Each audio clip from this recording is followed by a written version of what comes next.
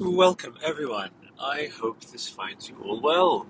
I'm Albert, host of the Order podcast, and today we are going to be speaking about some of the 1 trillion% assured to happen in its own time eventualities for the Order 1887, aka the sequel to the Order 1886, and also what I am heavily manifesting to be a trilogy. Now, laughter, maybe you could be saying that you'd be hearing now in some spheres. We've certainly had our share as folks in the movement of Long Live the Order, of that moniker of like pie in the sky, all of that stuff. Remember, we are very much supported as a community by the very solace bringing knowledge that Long Live the Order. The Ouroboros is our symbol. It is the symbol of the game. Eternal. This is an eternal fight, right? So we take that from the title itself about the fight between the Order and the half-breeds, which in our more playful, levity-tastic moments, we like to equate the detractors of the Order to half-breeds because they just had a half completely, just they missed at least a good half of what the Order was. You know, yeah, like haters, I guess, which is very, very unfortunate. Now, again, this was launched off of, as sometimes my impromptu podcasts are. I was listening to The Order 1886 as reviewed by Rocco from Mega 64. Garrett actually came in with a comment. This is episode 319 of their podcast back in 2014. And it clearly, I think it was around about when people were trying the thermite rifle demo. And Garrett said something like, I actually, on principle, avoided it because of the steampunk setting. And I sort of added that as another list of some of the strange cosmos converging factors to why the Order may have had a tougher time coming out when it did, and on the platforms it did, in the environment it did.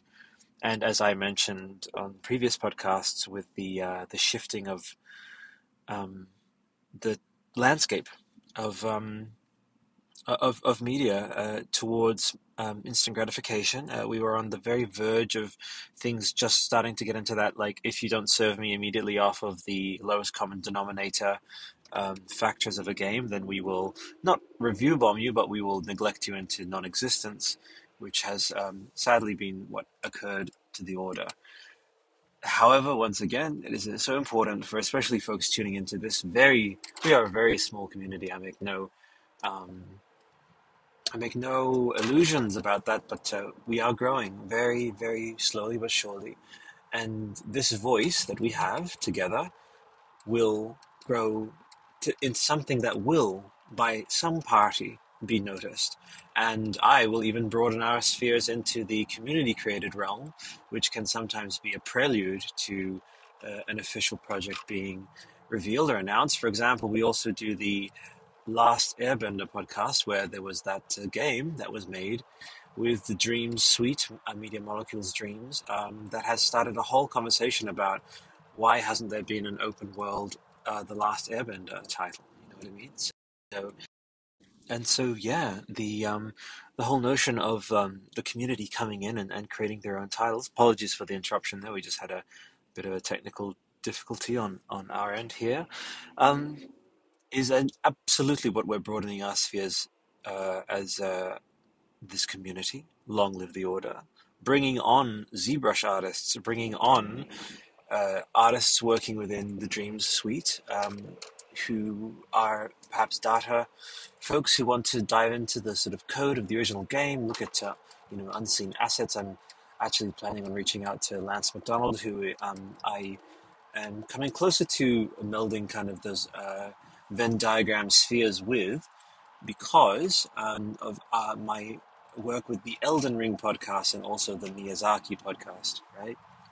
And so for him to be able to, him and I dive into the behind the scenes of the Order, which is, I'm a scion, not scion, I'm I am all I hope to be honestly is a humble but very persistent voice for these criminally undersung and I would say in many instances exaggeratedly unseen and misunderstood projects. Under signal boosted and straight up, you know, historically like there was a lot of misfortune was a factor for the timing of the Order's release. And as I spoke about with Steve West, who played Grayson slash Sir Galahad, um, there is an aspect to the Order 1886's fate of like fuck, like damn it, like we were so close to something so beautiful from taking shape and going on its own path from 2013 slash 1415, which was I would say a very awesome time to be alive. If maybe some people may be listening to this many years hence, I'm recording this in 2021, but basically in 2000, in 2013, um, yeah, there was this trailer that came out which had people had no idea what it was, and it was at the birth of the generation, and it was this trailer which um, was the Order 1886's debut trailer with the voiceover. We live in an age of scientific marvels, right? And we all remember that one. The wall between life and death, it is so thin, its protectors so few, but for so few, such terrible strength do we possess. Lines written by Kirk Ellis, HBO screenwriter, Emmy award-winning screenwriter, which many, many people, I am certain, don't know. Um, and it is our stalwart duty as the Order podcast to keep the light alive and keep the flame alive for the Order. And we will continue to do so eternally. We really will. Okay, so with this one, I wanted to touch on some of the assets, early storytelling assets that I've created for which I hope which I am manifesting rather. Again, we have to use that language of manifestation. Will end up on some whiteboard somewhere or whatever, pinboard, I guess you could say, um, on some developer's wall at some point where it's like, okay, well, these completely fucking insane the Order 1886 slash the Order Saga community like stuck it out for 10 fucking years.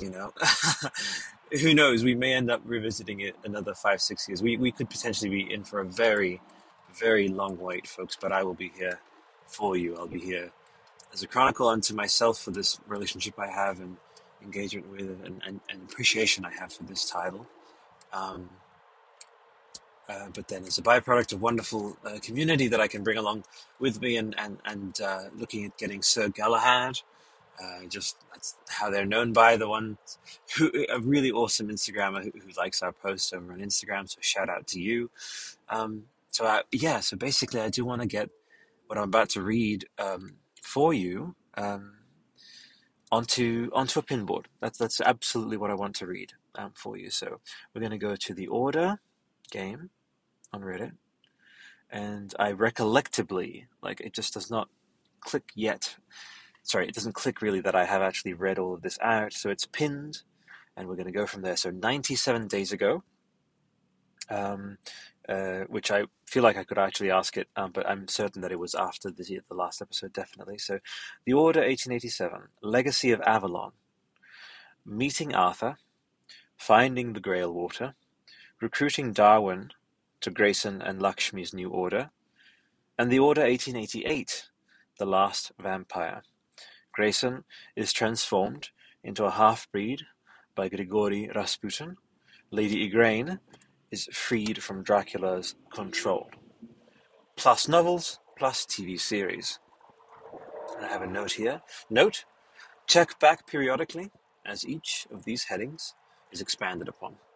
This post will act as the Order game, as in the Reddit community, the Order games base of operations for manifesting the Order's continuation. Okay?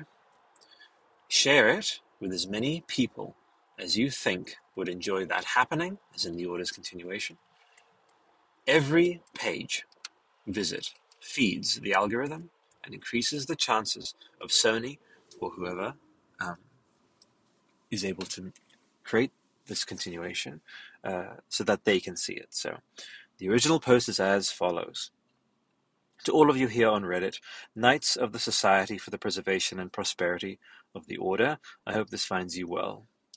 As you know, I spoke with Grayson's descendant, Steve West, and we're closing in on hearing with the powers that be for further records of the Order's existence to be released. The Order 1887, 2025, Legacy of Avalon. On the Order 1886's 10th anniversary, the Order's second chapter will be revealed, centering on the nascent Order, composed of 5 founding members: Lakshmibai, Devi, Nikola Tesla, Sir Boris, and Grayson.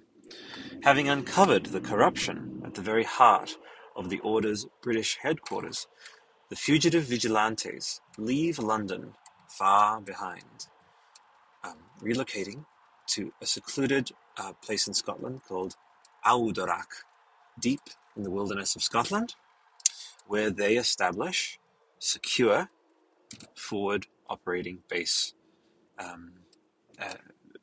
routes. It's been a full year since the events of the rebellion uprising of the Order of Her Majesty's Knights, collecting supplies for their operation.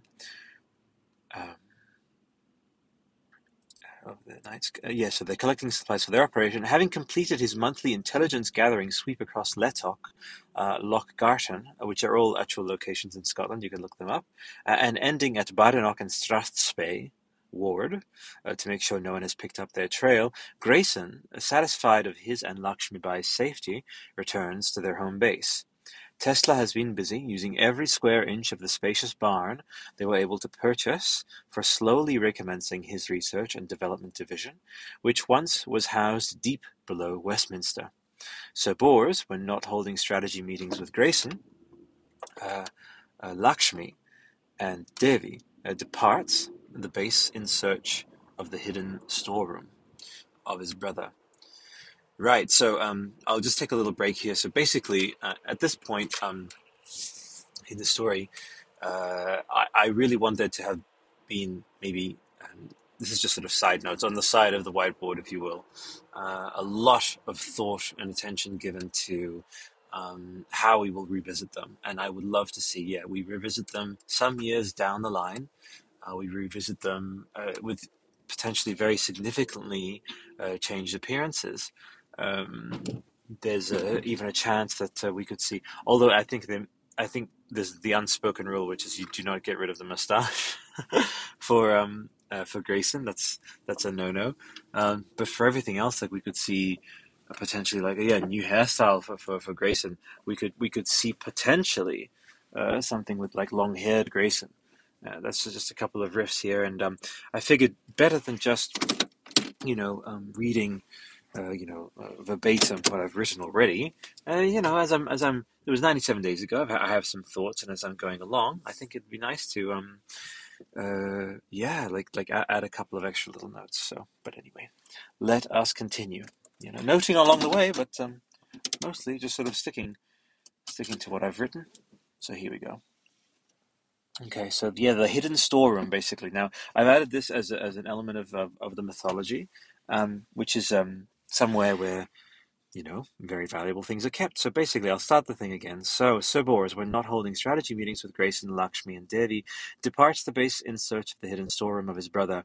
History mistakes their bond as uncle-nephew, but it isn't. So it's Lancelot du Lac, the Baron Augustus d'Argyll, following the latest lead he's able to find. So there's a little bit of a lore tidbit there, which is that I envision, at least with this version of what I'm going with, again, this is all just a potential starting point. Stories can change, relationships can change, but that is my idea, that Sir Bors is revealed to be Dargyl's brother. Okay, so and if you look at their faces, there's more than a little bit of potentially some basis for that visually, at least. So and that kind of figures. And as I'm going through it, you'll actually see a couple of extra points at which that makes sense and actually makes the story um, more interesting for the very fact that there is that connection. So there you go. Right. So the nascent order. Yes, Grace and Lakshmi herself and Devi returning from seeking information as well as the hunt. So there you go. Exactly. So the story. Yes.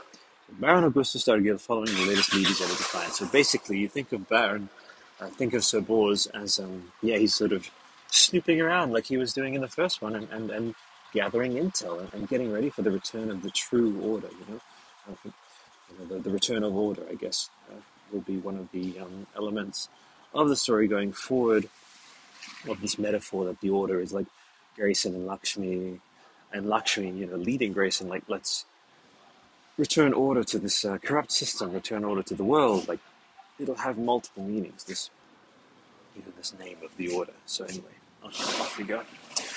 I have to cover my mouth because here in Canberra we have our restrictions. So apologies for if it comes across a little bit muffled. But anyway, okey-dokey. Yes. Returning to the humble headquarters of what the group have dubbed the Nascent Order, Grayson and Lakshmi, herself and Devi returning from seeking information as well as a hunt, Devi proudly bearing a large fallow deer carcass. They pause to mark the 1 year mark since their order, the true order as Lakshmi calls it, being founded. They remark on how in the past, whenever a year has come and gone, the tradition is to look back on the year that's been, and the pair discuss their handful of early operations, aiding isolated locals in repelling lichen, lindworm, and white attacks. By the way, this was, I think, not far from when I had watched for the first time American Werewolf in London, and so perhaps that's also why I was inspired by the Scottish Moors, to set them, to have them sort of take operations there potentially. So, really good werewolf film, and I hope the upcoming, I think they're going to make in the same universe, but a sequel of some kind and show respect to that original one, and maybe, I don't know, dial down the comedy. Which, anyway, it was a lovely film unto itself, and we'll speak about it on another show at some point of the American Werewolf podcast. Perhaps we shall see. Okay, so and they look ahead to what the future holds, and so Grayson comments that Tesla is still a ways off from finishing it. To which Lakshmi replies, he works faster than you think, and the possibilities the device would open for us are critical to our success. The device they're discussing is Tesla's Bauchnebo, that which hides but also flies. So it's Serbian, and you take the Bauk and Nebo. So hopefully I haven't butchered my portmanteau there in Serbian. So there you go. A hybrid aircraft blimp he has grand designs for and currently building a prototype of. With it, Lakshmi Bai hopes to bring the order into the 19th century, allowing them to travel beyond England's shores undetected, back to her homeland of India to settle matters there, and setting up similar hidden forward bases across the world, traveling between them discreetly on the vessel. So this would have also implications. We can riff about that later in a future episode where we discuss specifically the gameplay of these proposed hypothetical but manifesting them to take shape in reality sequels. Okay.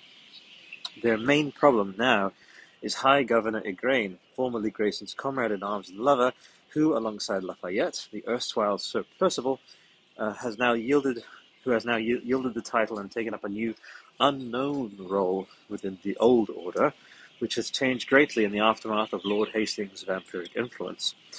It is rumoured Igraine herself has become one of these powerful creatures and has set Lafayette upon the traitorous deserters endlessly seeking them.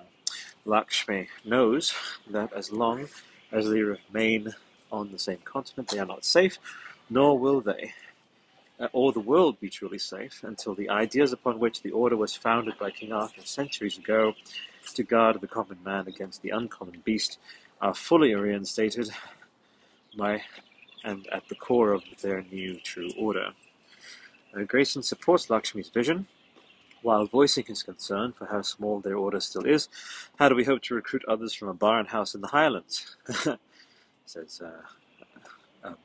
Sir Grayson, or rather just Grayson. I'll try and take it in honor of Stephen. Okay. How do we hope to recruit others from a barn house in the Highlands? There you go. That's my one and only voice impression for this reading.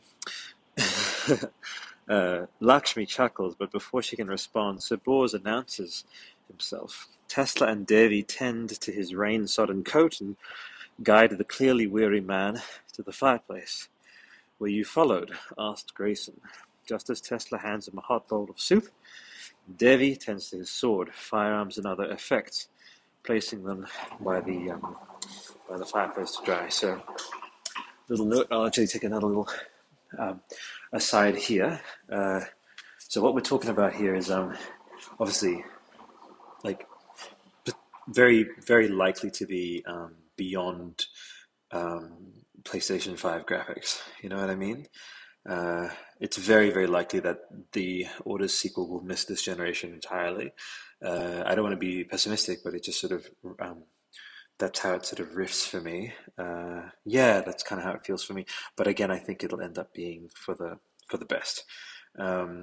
Yeah, big time. So basically, yeah, think of this as in your mind's eye as you're perceiving this before we get to see it in a few years' time as the most photorealistic graphics that you've ever seen in an interactive title. Okay, so that's very, very important to keep in mind.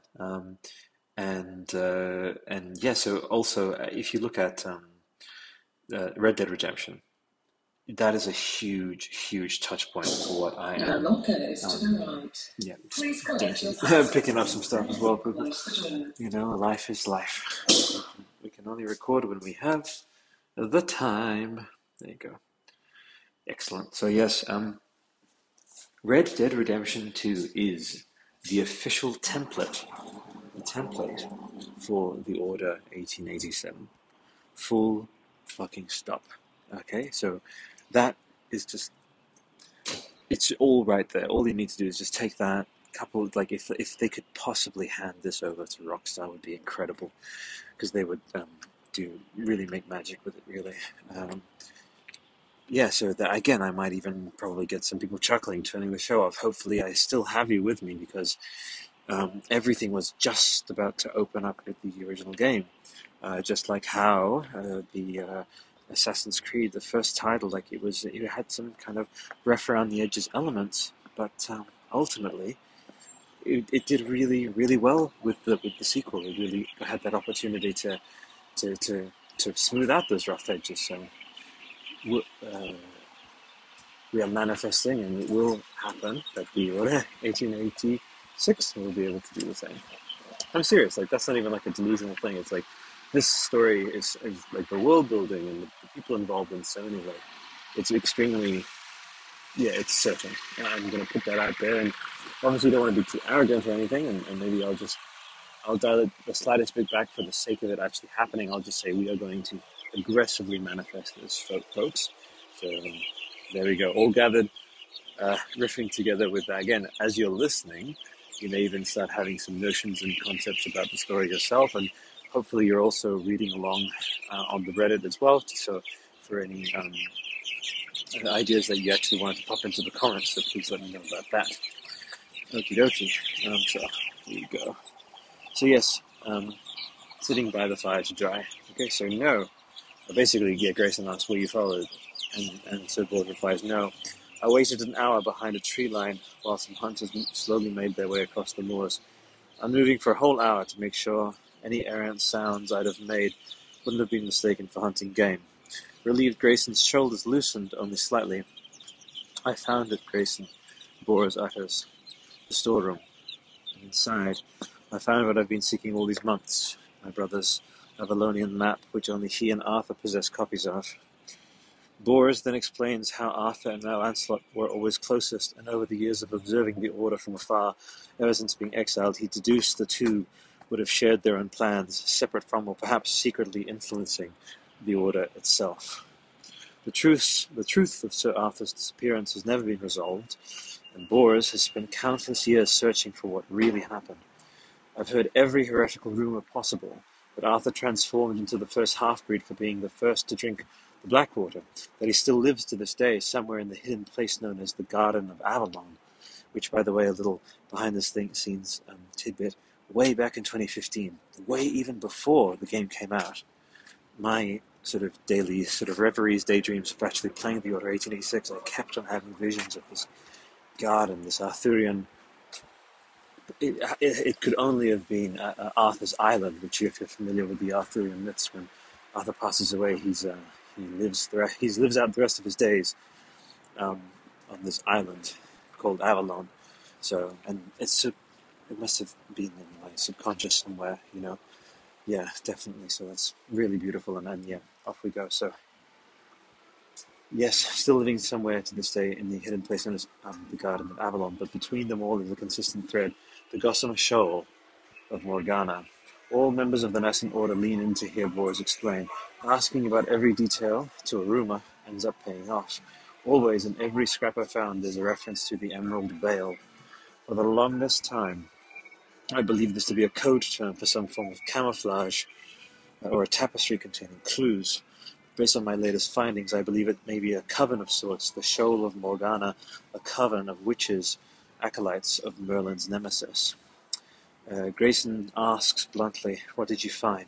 Bors, gathering himself, replies, "A map and a phrase. The bones of Merlin lie undreaming where sky and sea meet.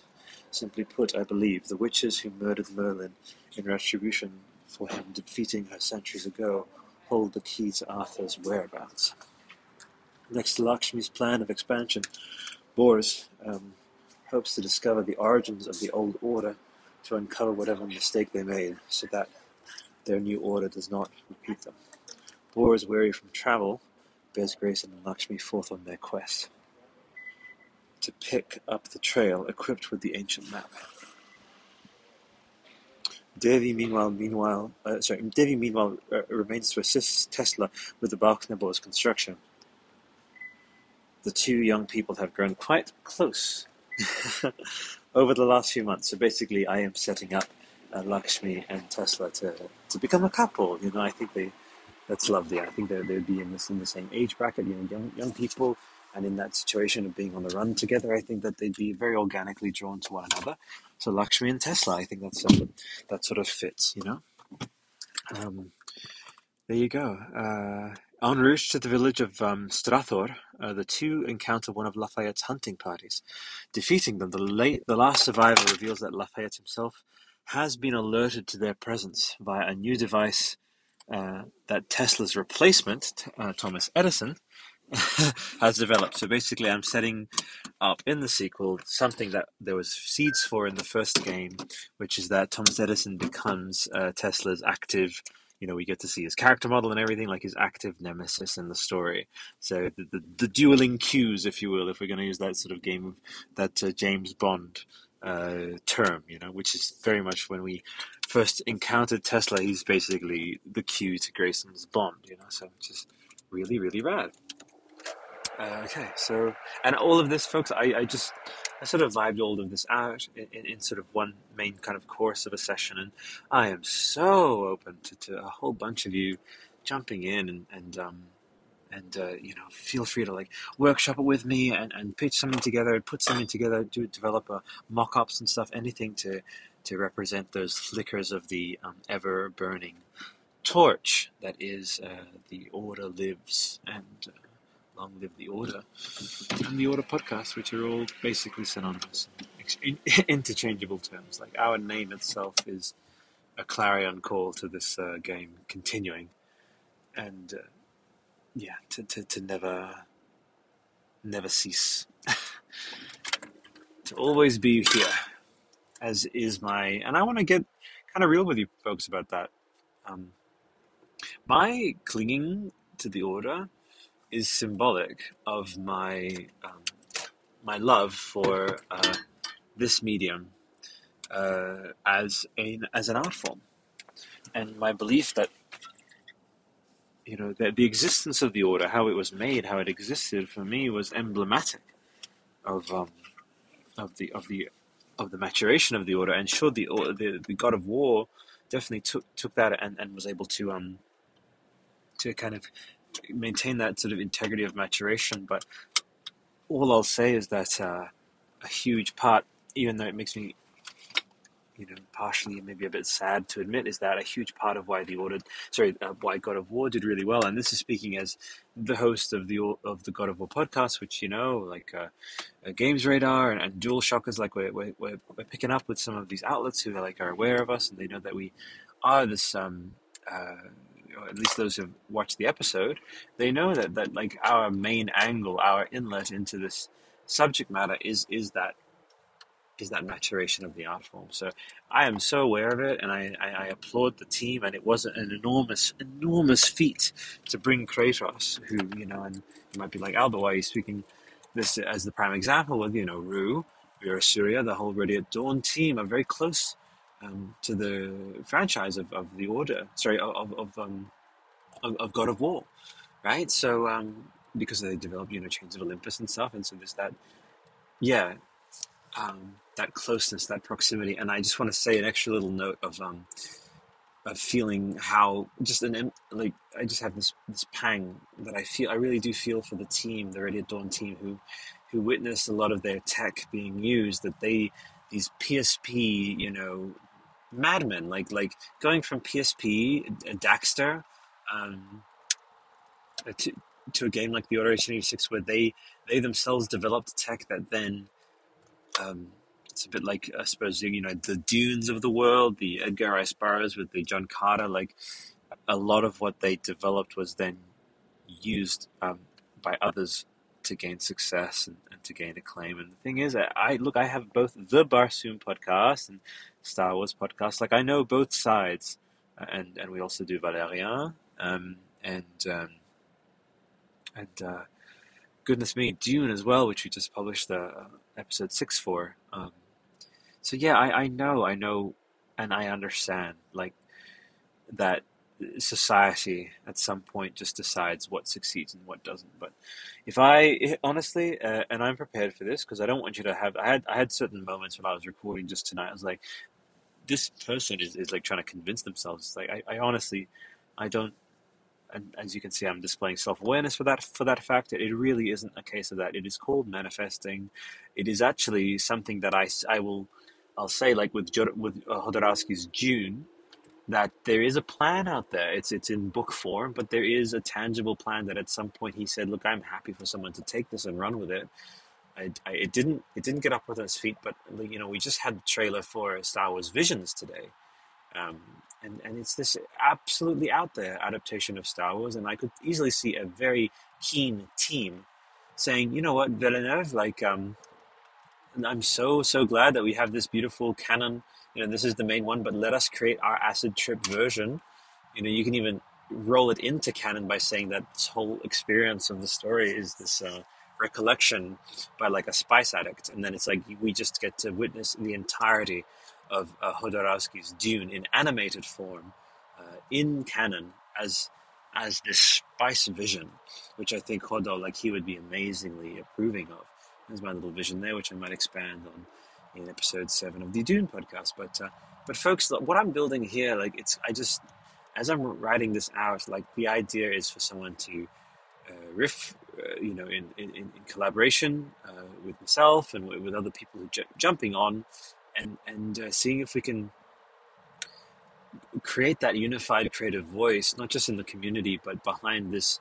Do as much of it. Why not? Like, do as much of the devs work as possible. Like, figure out all the kinks. And the reason I suppose I'm taking this tangent off of the Devi and Nicola thing is that, like, that felt very, and I don't see this in terms of comparing myself, but it felt Irvin Kershner'ian. So, like, Irvin Kershner, he took what the first film, Star Wars, presented, and then he just said, what is the next Occam's Razor, like, Occam's Razor, rather. That's from Wizarding World.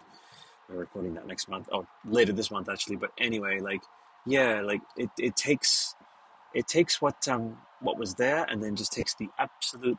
That's what Occam's Razor means. The logical step from that first game, and and not in any sort of weird subversive, like for example, Jurassic Park 3. It clashes with many because Sam, and Ellie, and it wasn't some naive thing of, oh, Ellie was way too young and that's why it didn't work. It's like, no, like they were genuinely being set up to be together, and by all accounts, what we can see visually from Dominion is that they will be together. So that's beautiful. And so what I'm hoping is for us as the Order 1886 and the Order Saga community to have our um, Jurassic Park Dominion moment, which, believe it or not, we are now in a world where, and I'm covering it with the Jurassic podcast, we are now in a world where there is a flashback scene. I'm actually like, please make sure you're sitting down, whatever you need to do to prepare yourself for this sentence. We are now in a world where the next Jurassic Park film will open with a flashback scene back into the Cretaceous with feathered dinosaurs. Okay, so and that, folks, is a flag that the community has been waving for decades, that they would like to see at least some, more significant than just a couple of spines on the back of the head acknowledgement of, what has now proven to undisputably, unquestionably be the actual lineage of dinosaurs, right? Is that they had feathers. So all we have to do is just let the nature of this thing, which is this amazing eternal premise. Like, again, remember, folks, I'm going to tie this one off because I've organically flowed into like arriving home and stuff. So we'll pick back up on the next one. But folks, the Ouroboros, okay, forever, eternally, we will manifest this, and we're going to dive into some more of Legacy of Avalon on the next episode. And then we'll go into The Last Vampire. We'll discuss the series, Guillermo del Toro series. We'll discuss the novel prequels, and interquels and sequels, then also the actual novels themselves of examining each of the main figures of the Order, and other characters too. And yeah, like, and then the community, bringing everyone from the community in. We're really going to make some very, very special stuff happen, folks. And sequels, okay, just say it with me, sequels, potentially like a remaster as well, and for that flame to continue. And that's us. We are that flame embodied. So love and light to you all. And until next time, bye for now.